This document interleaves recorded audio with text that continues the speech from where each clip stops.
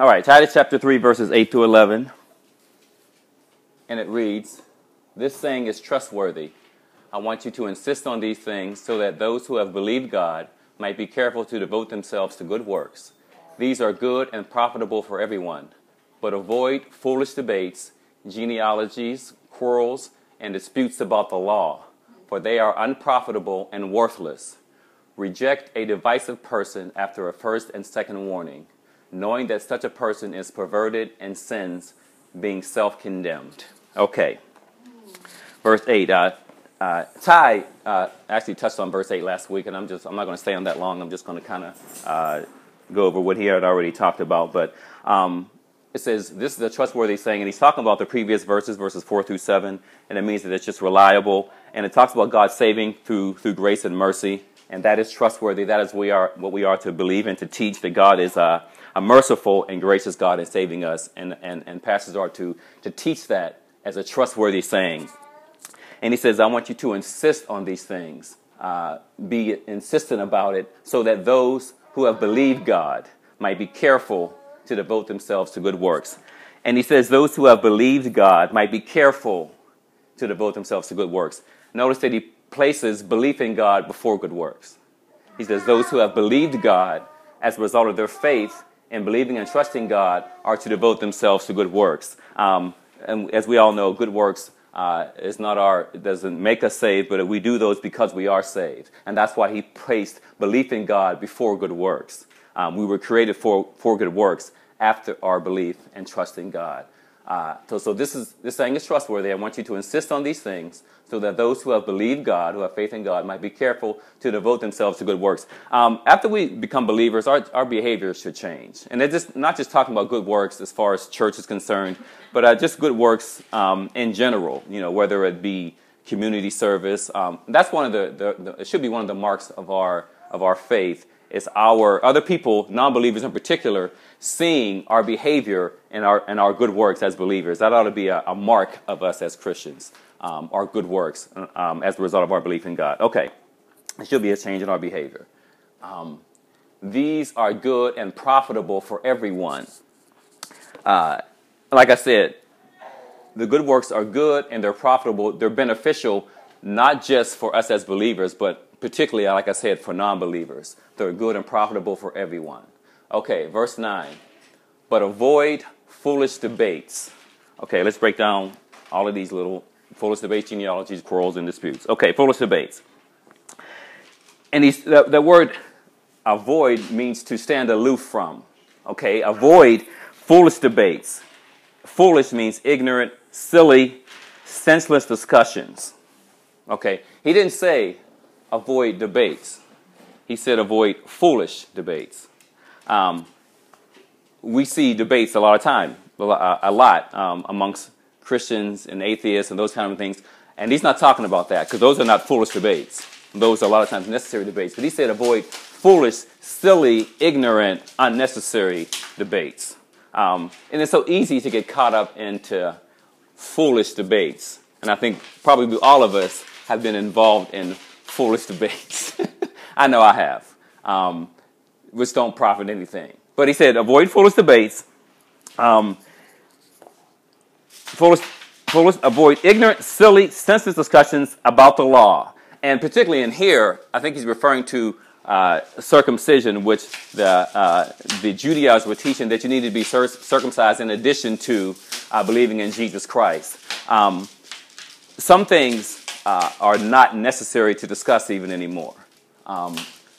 Things about the law, we are not saved by the law. We are saved by grace through faith in Jesus Christ. So Paul's saying, avoid people who want to insist on salvation being a work in addition to faith. Circumcision is a work in addition to faith. You must be circumcised. And Paul said, avoid those kind of discussions, those kind of debates. Don't waste time on things that don't matter. When we see debates between, a Christian and an atheist, that does matter.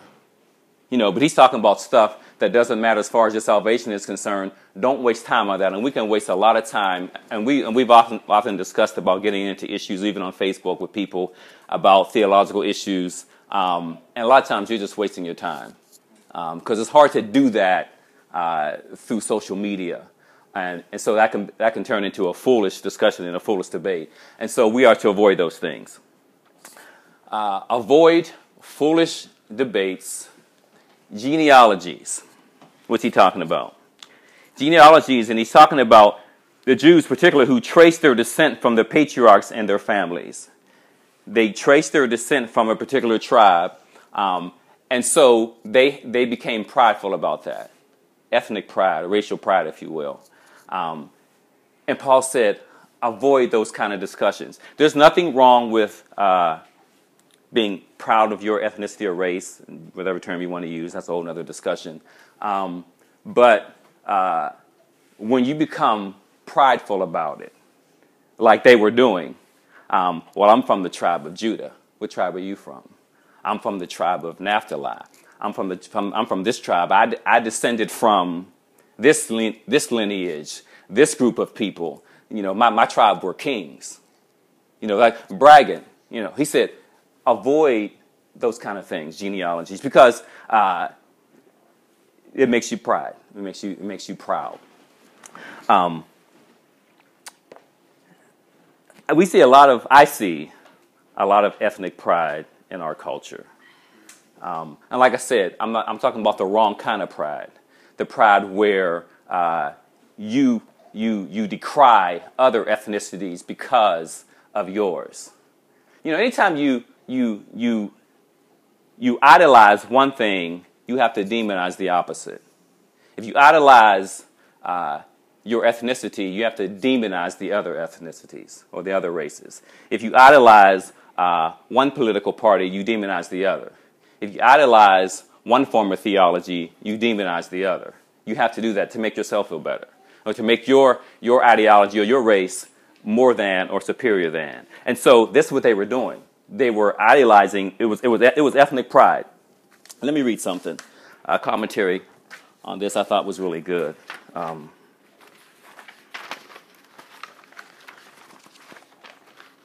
When curious men, forgetting to gather fruit from the sacred histories, seize on the lineage of races and trifles of that nature with which they weary themselves without advantage. They weary themselves without advantage over their ethnicity and their pride. You know, there's a lot of sacred history you can get from your history of your people, and that's fine and good. But they kind of ignored that and focused on the prideful aspect of it and began to brag. And it was to no advantage. For what? There is nothing spiritual about your race. There's nothing spiritual or superior about it. I mean, it's fine to acknowledge. I think God made us different for a reason, and that's good. That God made all these different races and ethnicities and different shades of skin. That's good. That's awesome. But there's nothing spiritual about it. And what people try to do is spiritualize and to say, because I'm this, therefore, my people were here first, and you all come from us. So therefore, that makes us up here. And without us, you wouldn't even exist. That kind of stuff. As if God has a preference of races. And there's whole, quote unquote, spiritual groups, if you will. That's their whole foundation. Black Hebrew Israelites, that's their whole foundation.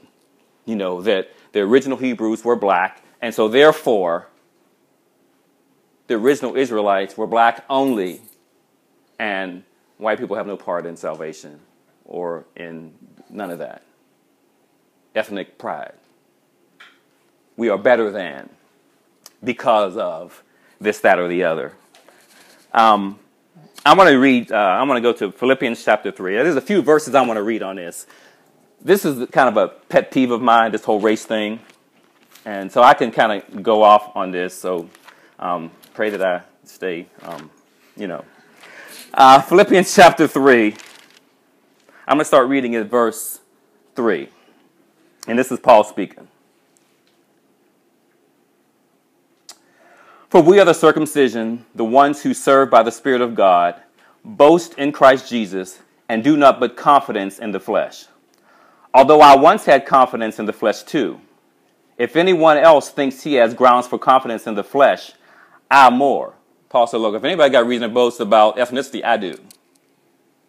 Circumcised the 8th day, of the nation of Israel, of the tribe of Benjamin, a Hebrew born of Hebrews. As to the law, a Pharisee. As to zeal, persecuting the church. As to the righteousness that is in the law, blameless. Paul said, my resume is all that. I was a true blue Jew, Israelite. I was it. As to zeal, persecuting the church, I persecuted those folk that wasn't Jewish, who deviated from the law. As to the righteousness that's in the law, blameless. But everything that was gained to me, I have considered to be a loss. Why? Because of Christ. My whole resume, Paul said, I destroyed it. I burned it in the fire. I've considered to be a loss because of Christ. More than that, I also considered everything to be a loss in view of the surpassing value of knowing Christ Jesus my Lord. Because of him, I have suffered the loss of all things and consider them filth, so that I may gain Christ and be found in him, not having a righteousness of my own from the law, but one that is through faith in Christ. Paul said, my whole ethnic resume means nothing in comparison to knowing Jesus Christ and him crucified. He said, I got a resume to brag about racially, if you want to go there. He said, but it's nothing compared to knowing Jesus Christ, my Lord. And that's how we ought to see ourselves as Christians. We are Christians first and then whatever. Galatians chapter 1. I'm going to tell you what Paul, Galatians chapter 1. I'm going to start reading at verse 13. I think is where I want. Yeah. This is Paul speaking again. For you have heard about my former way of life in Judaism. I persecuted God's church to an extreme degree and tried to destroy it. And I advanced in Judaism beyond many contemporaries among my people. He said, I was ahead of everybody. Every other Jewish guy, he said, I was surpassing them all in Judaism. Because I was extremely zealous for the traditions of my ancestors. He said, I was zealous for the traditions of my ancestors. My ethnic lineage, I was zealous for. And he's talking about the oral traditions that were passed down through Judaism, called the halakha, is what it was called. And he said, I was committed to that. I was zealous for that. He said, and actually that law, the halakha, became equivalent to and even greater than the scripture itself in some cases. And Paul said, I was committed, and that's a problem in itself. But he said, I was committed to the oral traditions of my people that were passed down orally. I was committed to that as a Jew. So much so that I persecuted the church. But listen to what he said. But like I said, those laws became equivalent to Scripture. His ethnicity, his race became equivalent to what God said in his mind.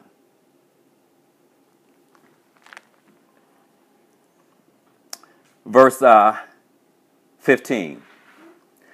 But, after all of that, being zealous for the traditions and all that, he said, but, contrast, when God, who from my mother's womb set me apart and called me by his grace, was pleased to reveal his Son in me so that I could preach him among the Gentiles.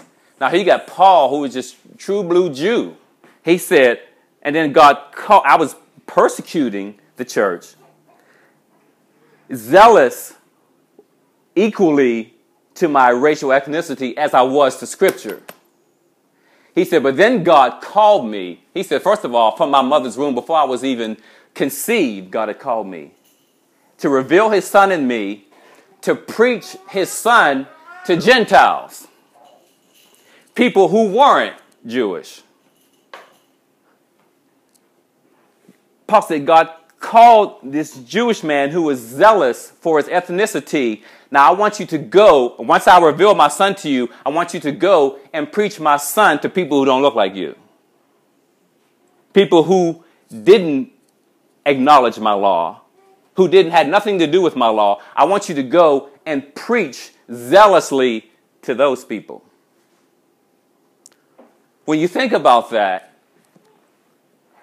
it's like God calling a black pastor to go plant a church next door to a white supremacist group and say, okay, that's why I want you to go plant a church right there. To them people that you think are. Or having a white pastor go plant a church next to the new Black Panther headquarters. And I want you to reveal Jesus to them. It's like, what? But I'm Jew. I'm Jewish. I'm proud. I'm proud about this. Gentiles are dogs to the Jews. But when God, who called me from my mother's womb, revealed his son to me, that's where the change became. When Christ was revealed to Paul. When Christ gets revealed to us, that changes everything. That changes everything. He said, but when God, who from my mother's womb set me apart and called me by his grace, was pleased to reveal his son to me so that I could preach him among the Gentiles, I did not immediately consult with anyone. I did not go up to Jerusalem to those who had become apostles before me. Instead, I went to Arabia and came back to Damascus. Paul said, I didn't go to anybody else. I didn't go to the other Jews, to the original Paul. I didn't go to none of them to get confirmed what God has said to me. When God says, okay, go and preach to those who don't look like you, I don't need to go and ask anybody from my race for permission to do that. I don't need to go and say, well, you know what? Guess what? I'm supposed to go preach to these white folk down there. Should I be doing that? He said, I didn't consult with any. When God speaks, when God says, this is what you are to do, the question is, am I going to be committed to God or to my race? Am I going to be committed to God or my ethnicity? Am I going to be committed to God or my political party? Am I going to be committed to God or fill in the blank? When God spoke, that was it for Paul. He said, I didn't consult with anybody. So we got to ask ourselves, where is my commitment? Am I committed to God and Scripture, or am I committed to my ancestors? Am I going to be committed to God and Scripture, or am I committed to my church denomination? Am I going to be committed to God or some other idol? Because we can make our race an idol. Our genealogy, our history, my ancestors, I can make all of that into a god. And I see it. I see it all the time. But the traditions of my ancestors are not equivalent to Scripture. The traditions, the old traditions of my people, if it contradicts what God said, guess what? It goes out the door. So that's what he's talking about when he says genealogies, ethnicity, ethnic pride. I can't be committed to that. And like I said, even a political party, you know, it scares me sometimes. We are to be involved in a political process as believers and as citizens, and that's fine and dandy. But we got to be careful that we don't equate a political party with God. Jesus is not a Republican. He's not a Democrat. He's not a liberal. He's none of that. So we got to be careful that we don't put those on par level, you know, a political party and theology. Now, I understand that there are some policies that may line up with Scripture. I get that. But don't make that equivalent to Scripture itself. And I see a lot of Christians do that. A lot of Christians do that. They're almost, like I said, they make the political party almost equivalent to Scripture itself. Okay. Genealogies. Quarrels. What's he talking about? Strife, fightings, rivalries, He said, avoid quarrels. And if you look in Galatians 5, that's one of the works of the flesh.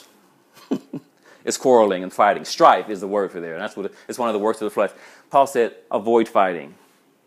It's easy to get caught up. It's easy to start fighting about stuff that you're passionate about. You know, especially us who love theology and love the truth. And it's so easy to want to plummet somebody with the truth and beat somebody over the head with Scripture and get into a fight because of their theological error. I get that. You know, it's so tempting to want to do that. But Paul said avoid that. He said don't get caught up in those quarrels. It's the work of the flesh. Disputes about the law. Again, it's talking about fightings, disputes, arguing about the law. And the Judaizers, again, come to mind. One thing about the Judaizers, one reason it was so dangerous, what they were teaching, was because it destroyed the doctrine of justification by faith. Because they said, not only do you need to be justified by Jesus Christ, but you also need to be circumcised. And so that's why Paul's so adamant about that in the book of Galatians and Romans. So their theology was dangerous. But Paul said, don't get into senseless, foolish arguments and fights about that. About disputes about the law. Okay. You know, when somebody, it's different between when somebody asks a question and wants to have a question about whether it be the law or whatever, and they're ambitious and wanting to know the truth. That's good. So we're not talking about that. You can discuss that and get. But usually, a quarrel, usually in a fight, the object is to win. When you're in a quarrel about somebody, whether it's physically or verbally, the object is to win the debate, the argument. And we are not to get caught up in that. And all you want to do is win the argument. You're not necessarily concerned about the soul of the individual. Your main point is to just prove to them that I'm right. I'm proving to you that you're a heretic. That's not the goal. And it's easy to get caught up in that. And that's what Paul is talking about. He said avoid that. Quarrels and disputes about the law. For they are unprofitable and worthless. Unprofitable. In other words, it's not beneficial to anybody. It's not serviceable. We are servants as followers of Christ. And getting into senseless, foolish arguments about that is not very serviceable. And it's not beneficial to you or the other person. So don't do that. It's unprofitable and worthless. And worthless means it's void of results. You're not going to get any results from that. You're not going to get any results from arguing with folk, especially if you get the wrong attitude. It's pointless. Avoid conversations that don't contribute to godliness and faith. Avoid conversations that don't contribute to godliness and faith. They're unprofitable and worthless. Okay. Verse 10. Reject a divisive person after a first and second warning. Reject. The word means to avoid and to ask them to be excused. Avoid, reject a divisive person after first and second warning. Avoid them, ask them to be excused. And a divisive person means a heretic in the Greek. And we all know that word, heretic. We see a lot of them. Paul says avoid a heretic. And a heretic is one who causes division, a factious person, one who chooses for himself. And again, in Galatians 5, factious is a work of the flesh. So a heretic is operating out of their flesh. One who causes division, factious, and chooses for himself. He attaches himself to an opinion that is not sound and threatens the unity of the church. That's what a heretic does. They have no biblical basis for their belief. None whatsoever. A heretic, one who's divisive. Heretics teach heresy, which is also a division. God despises and hates false teaching.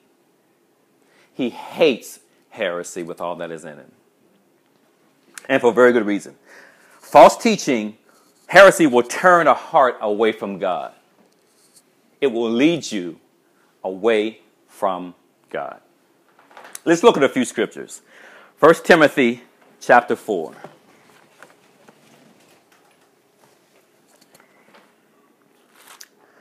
1 Timothy chapter 4.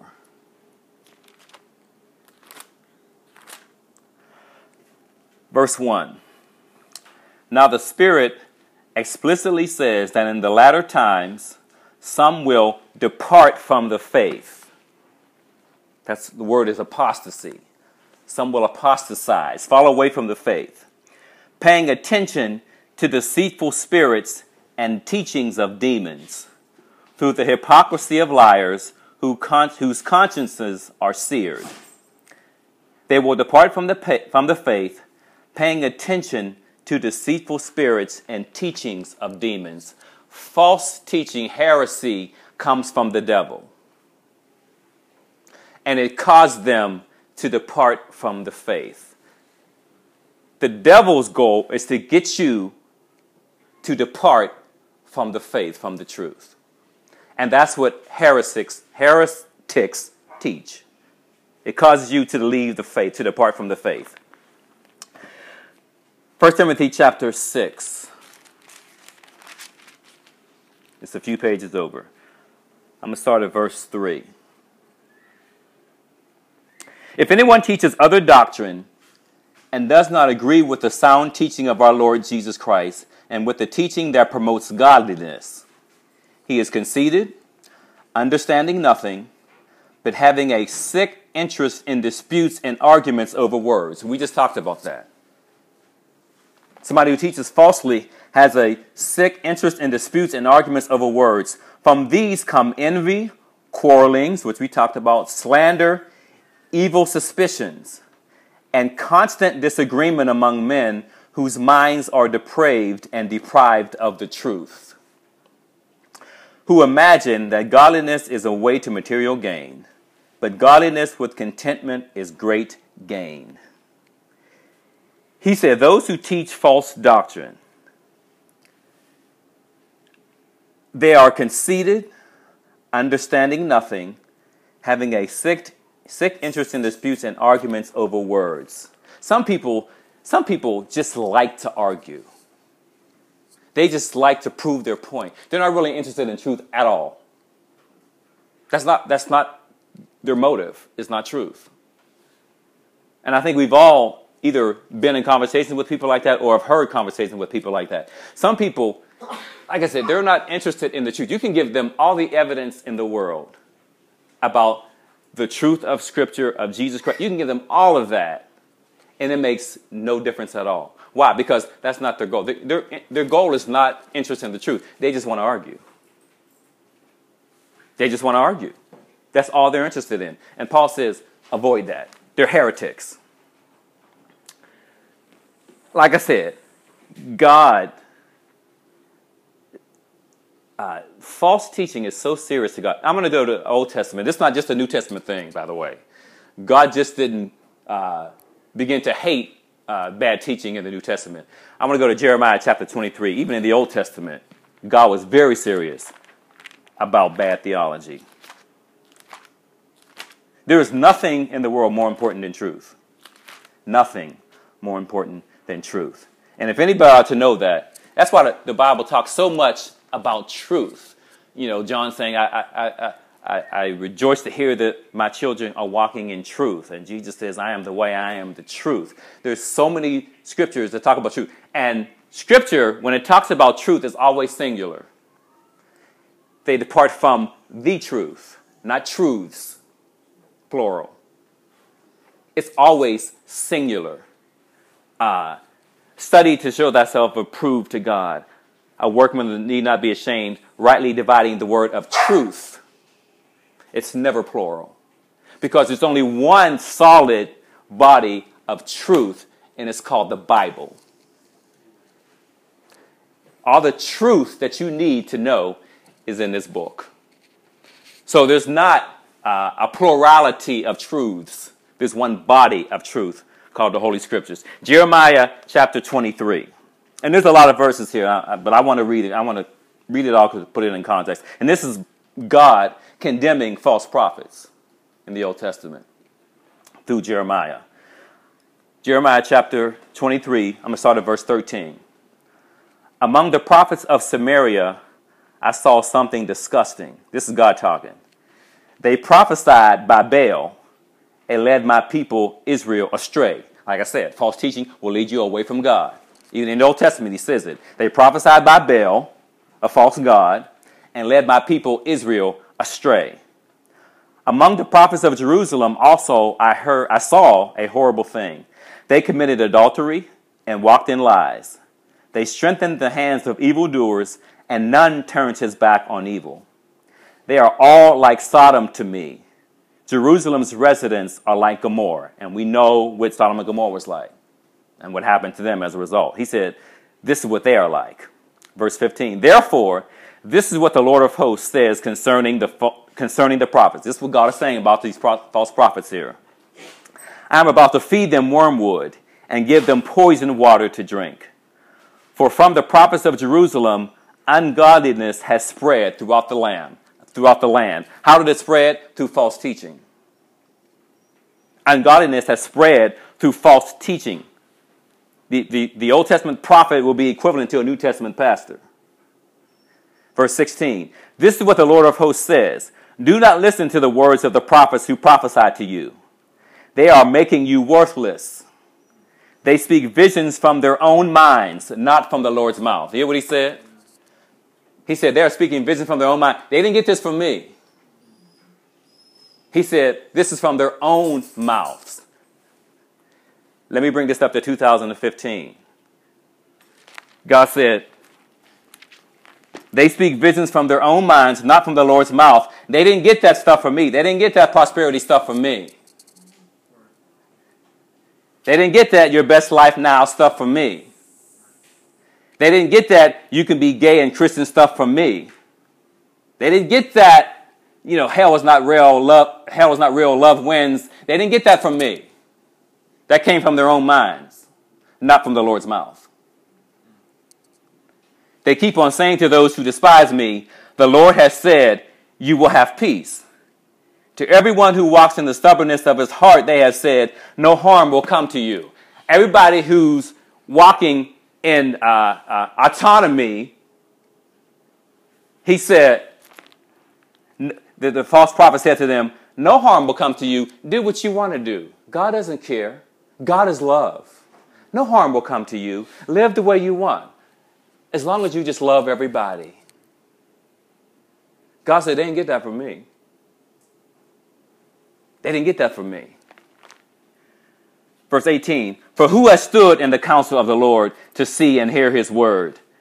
Who has paid attention to his word and obeyed? God said, who's listening to me? Who is listening to me?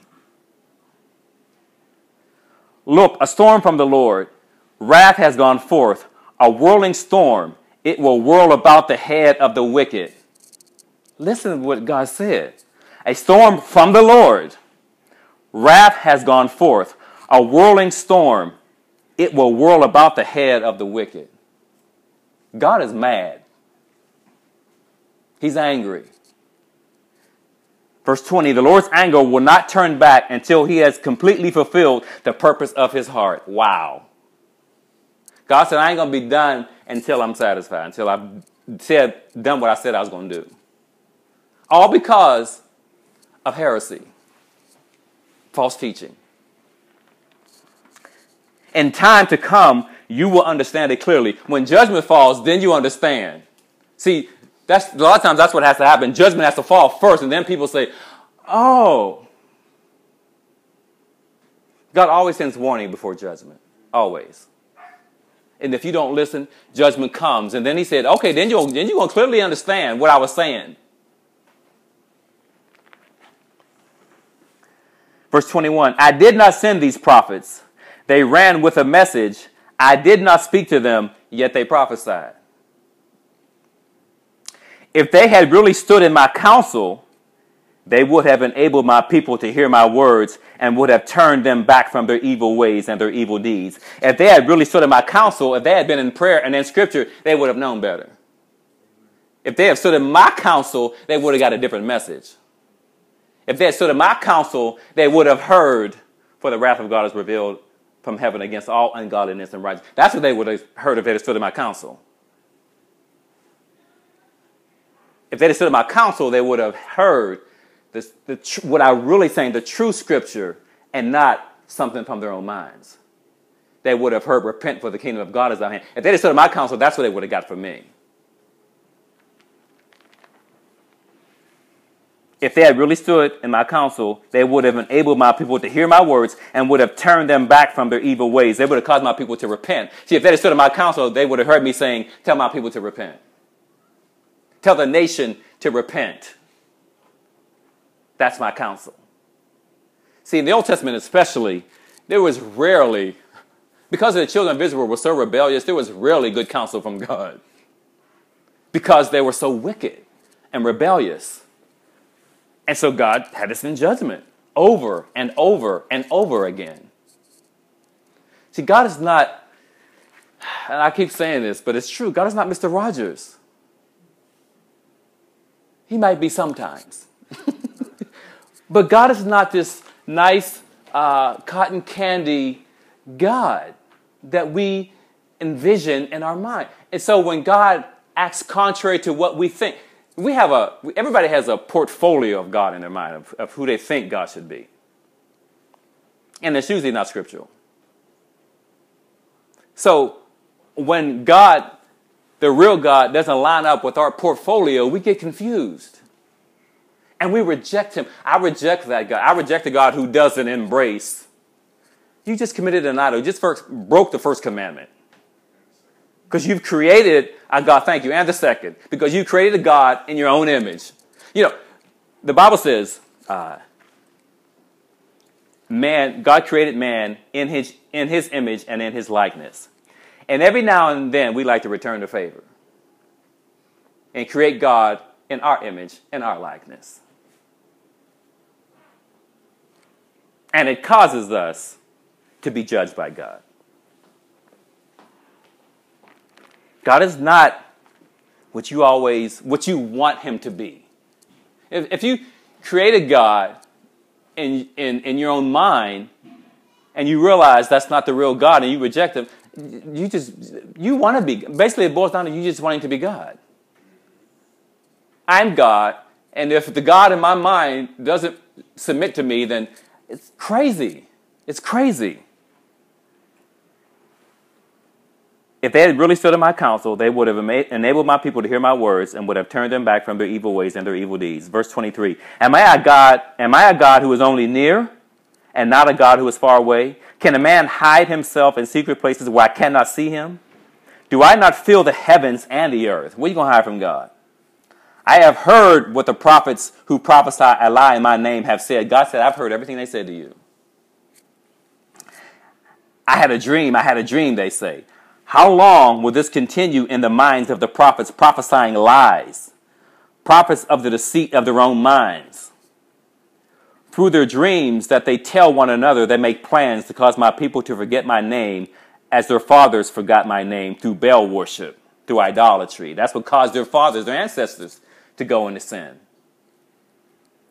Verse 28, the prophet who has only a dream shall recount the dream, but the one who has my word shall speak my word truthfully. For what is straw compared to grain? Is not my word like fire and like a sledgehammer that pulverizes rock? Therefore take note, I am against the prophets who steal my words from each other. God said, I am against them. I am against those prophets, those false teachers. I am against the prophets who use their own tongues to deliver an oracle. An oracle is a message. Who use their own tongues to deliver a message. I am against those who prophesy false dreams, telling them and leading my people astray with their falsehoods and their boastings. It was not I who sent or commanded them, and they are of no benefit at all to you, to these people. This is the Lord's declaration. That's how God feels about heresy. That's why Paul said, reject a heretic after a first and second warning. That's how serious this is to God.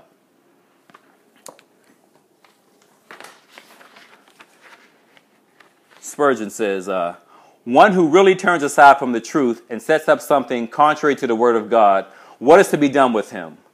Burn him, says the Church of Rome, the Catholic Church during his day. Fine him, put him in prison, says other churches. But the inspired apostle says only this: just exclude him from the church, that is all. Leave him to his utmost liberty to go where he likes, believe what he likes, and do what he likes. But at the same time, you as Christian people must disown him. That is all you ought to do, except to pray and labor for his restoration. Reject him, kick him out the church, that's all. You ain't got to beat him up or nothing. Leave, excuse him. Like the scripture says, ask him to excuse himself. You're done, you're out of here. But it's not, hopefully, it's to restore him. The Bible talks about that. What you want is that person to see the error of their ways through disfellowshipping, through disowning, hopefully bring conviction about them, cause them to repent, and then bring them back into the fold. It's not to reject them totally, hopefully. But we are to reject them. That's how serious false teaching is to God. I don't even want them amongst my people, because it causes them to deviate from me and to leave me. And we watch TV today, it's all over Christian television. And so we live in a culture and society where, you know, we don't want to offend nobody. We don't want to offend anybody, even in the church. So therefore, when a heretic shows up and speaks, well, you know, we can disagree. No. Not when it comes to that kind of stuff. No. Get rid of him. You out of here. That's not very loving. That's most loving. That's most loving. Because you have a clue what real love is. We have a distortion of even what love is in the church. That's true love. I'm not loving you if I do not tell you the truth. If I do not tell you the truth, I am not loving you. Love isn't kissy all the time. Love is, brother, you need to stop cheating on your wife. You in sin. You need to repent. That's love. Brother, y'all ain't married. You need to move out her house. Y'all ain't married. You're in sin. And I'm saying this because I love you. And God's going to bring the judgment of God upon you. And I don't want to see that. So therefore, because I love you, you need to repent. No, you can't be saved and holiness is still right. The Bible says, follow peace with all men and holiness, without which no man shall see the Lord. Without holiness, no man shall see the Lord. God said, reject a heretic after a first and second warning. Now, I'm going to give you this one warning. Okay, brother, you need to stop that. You need to stop that. You need to get it right. If he continues, listen, this is the second time I came to you, and this might go right along with Matthew 18, where Jesus talks about, you know, if a person sins, you take them, you go to them yourself, and then if they don't listen, you go to this, you take a person with you, and if they don't listen, then you bring them before the church. Same concept. After the second time, listen, the second time, bruh, we done warned you twice. The elders came to you 2 times concerning this. This is it. And if they continue, you're done. They get the boot. And we're going to pray that you repent and receive back into the fold. But you will not stay here and teach that foolishness. You didn't get that from us. You've been watching too much television. You've been watching too much of that one guy. Reject them after the first and second warning. Verse 11. Knowing that such a person is perverted and sins, being self-condemned. Perverted means to turn inside out and to change entirely. A heretic is somebody who changes entirely what Scripture says. They turn it inside out. Well, what this really means is they're perverted and they're in sin. They're perverted and they're in sin. Heresy totally changes what Scripture says. And we see this all over the place on television. That whole prosperity thing is a prime example of that, of turning what Scripture really means inside out and teaching it as truth. God wants you rich. He wants everybody rich. You should never suffer. You should never be depressed. Heresy. They turn it inside out and change entirely what God meant. And it's called heresy, a division. It divides itself from the actual truth. It's called apostasy. There's theological apostasy, and there's also moral apostasy. Your life is so depraved that you apostatize morally. But we're talking about theological apostasy in particular. A division. You divide yourself. You separate yourself from truth. That person is perverted and self-condemned, which means they sin willfully against knowledge. They cannot say that nobody told me, and therefore they bring judgment on themselves. Because they've been warned twice already. So they can't say, I didn't know. Paul said, oh yeah, you did. You were warned at least twice.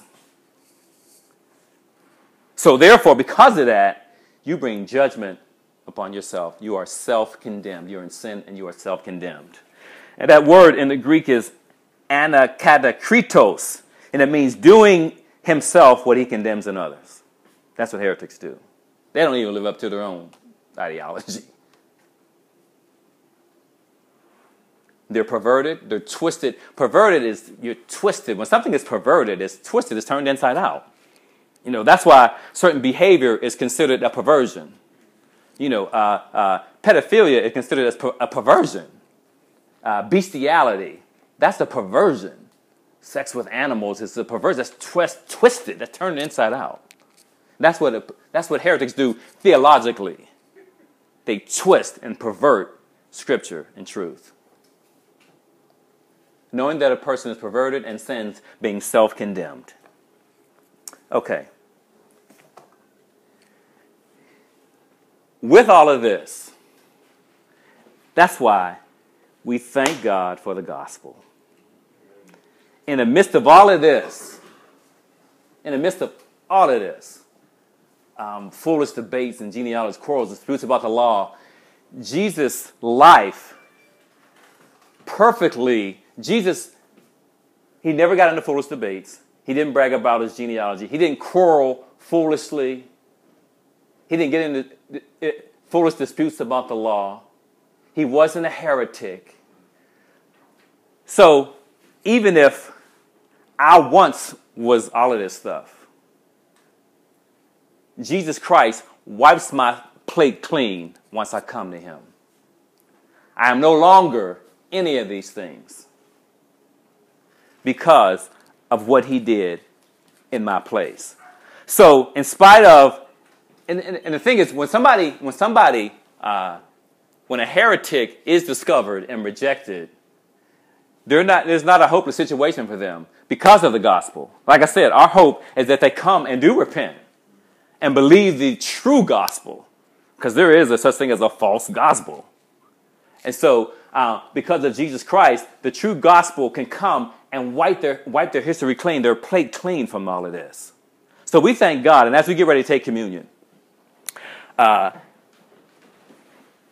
us thank God. First of all, we don't want to brag about our church or anything like that, but we got to understand that we are in a place where sound theology is taught. And I don't say that because I'm up here teaching, but we're in a place where sound theology is taught, and we're learning not to get involved in any of this stuff and become any of this. We're learning that. We learn that through truth, because we don't want God to write Ichabod over ECC. You know what I'm saying? The glory has departed. We don't want that to happen here. So we're grateful that God, and all of us as elders here, listen. This is a humbling position to be in. it's also a scary position to be in, because we can fall into this pride. We can fall into ethnic pride. We can fall into theological pride. It's easy to do that. So pray for us. Pray for your leaders. Pray for us as elders, that we become like Paul, who I think is a perfect example of an elder, an earthly elder, if you will. We want to be the kind of church that promotes godliness and faith. So we thank God for this truth. I mean, it wasn't all very encouraging today. But see, one of the benefits of teaching exponentially and going through books of the Bible verse by verse is that you have to deal with this. See, we could have just skipped over verses 8 through 11 and said, you know what, let's just go to... Oh, I'm sorry. We could have skipped over these verses. Those are too tough to deal with. I don't want to get into that. It might turn some people away. But when you're going through books of the Bible, it forces you to deal with tough verses. And that's what I love about doing that. Because we don't want to deal with tough situations in our church today. A lot of churches will avoid these verses. They won't even touch it.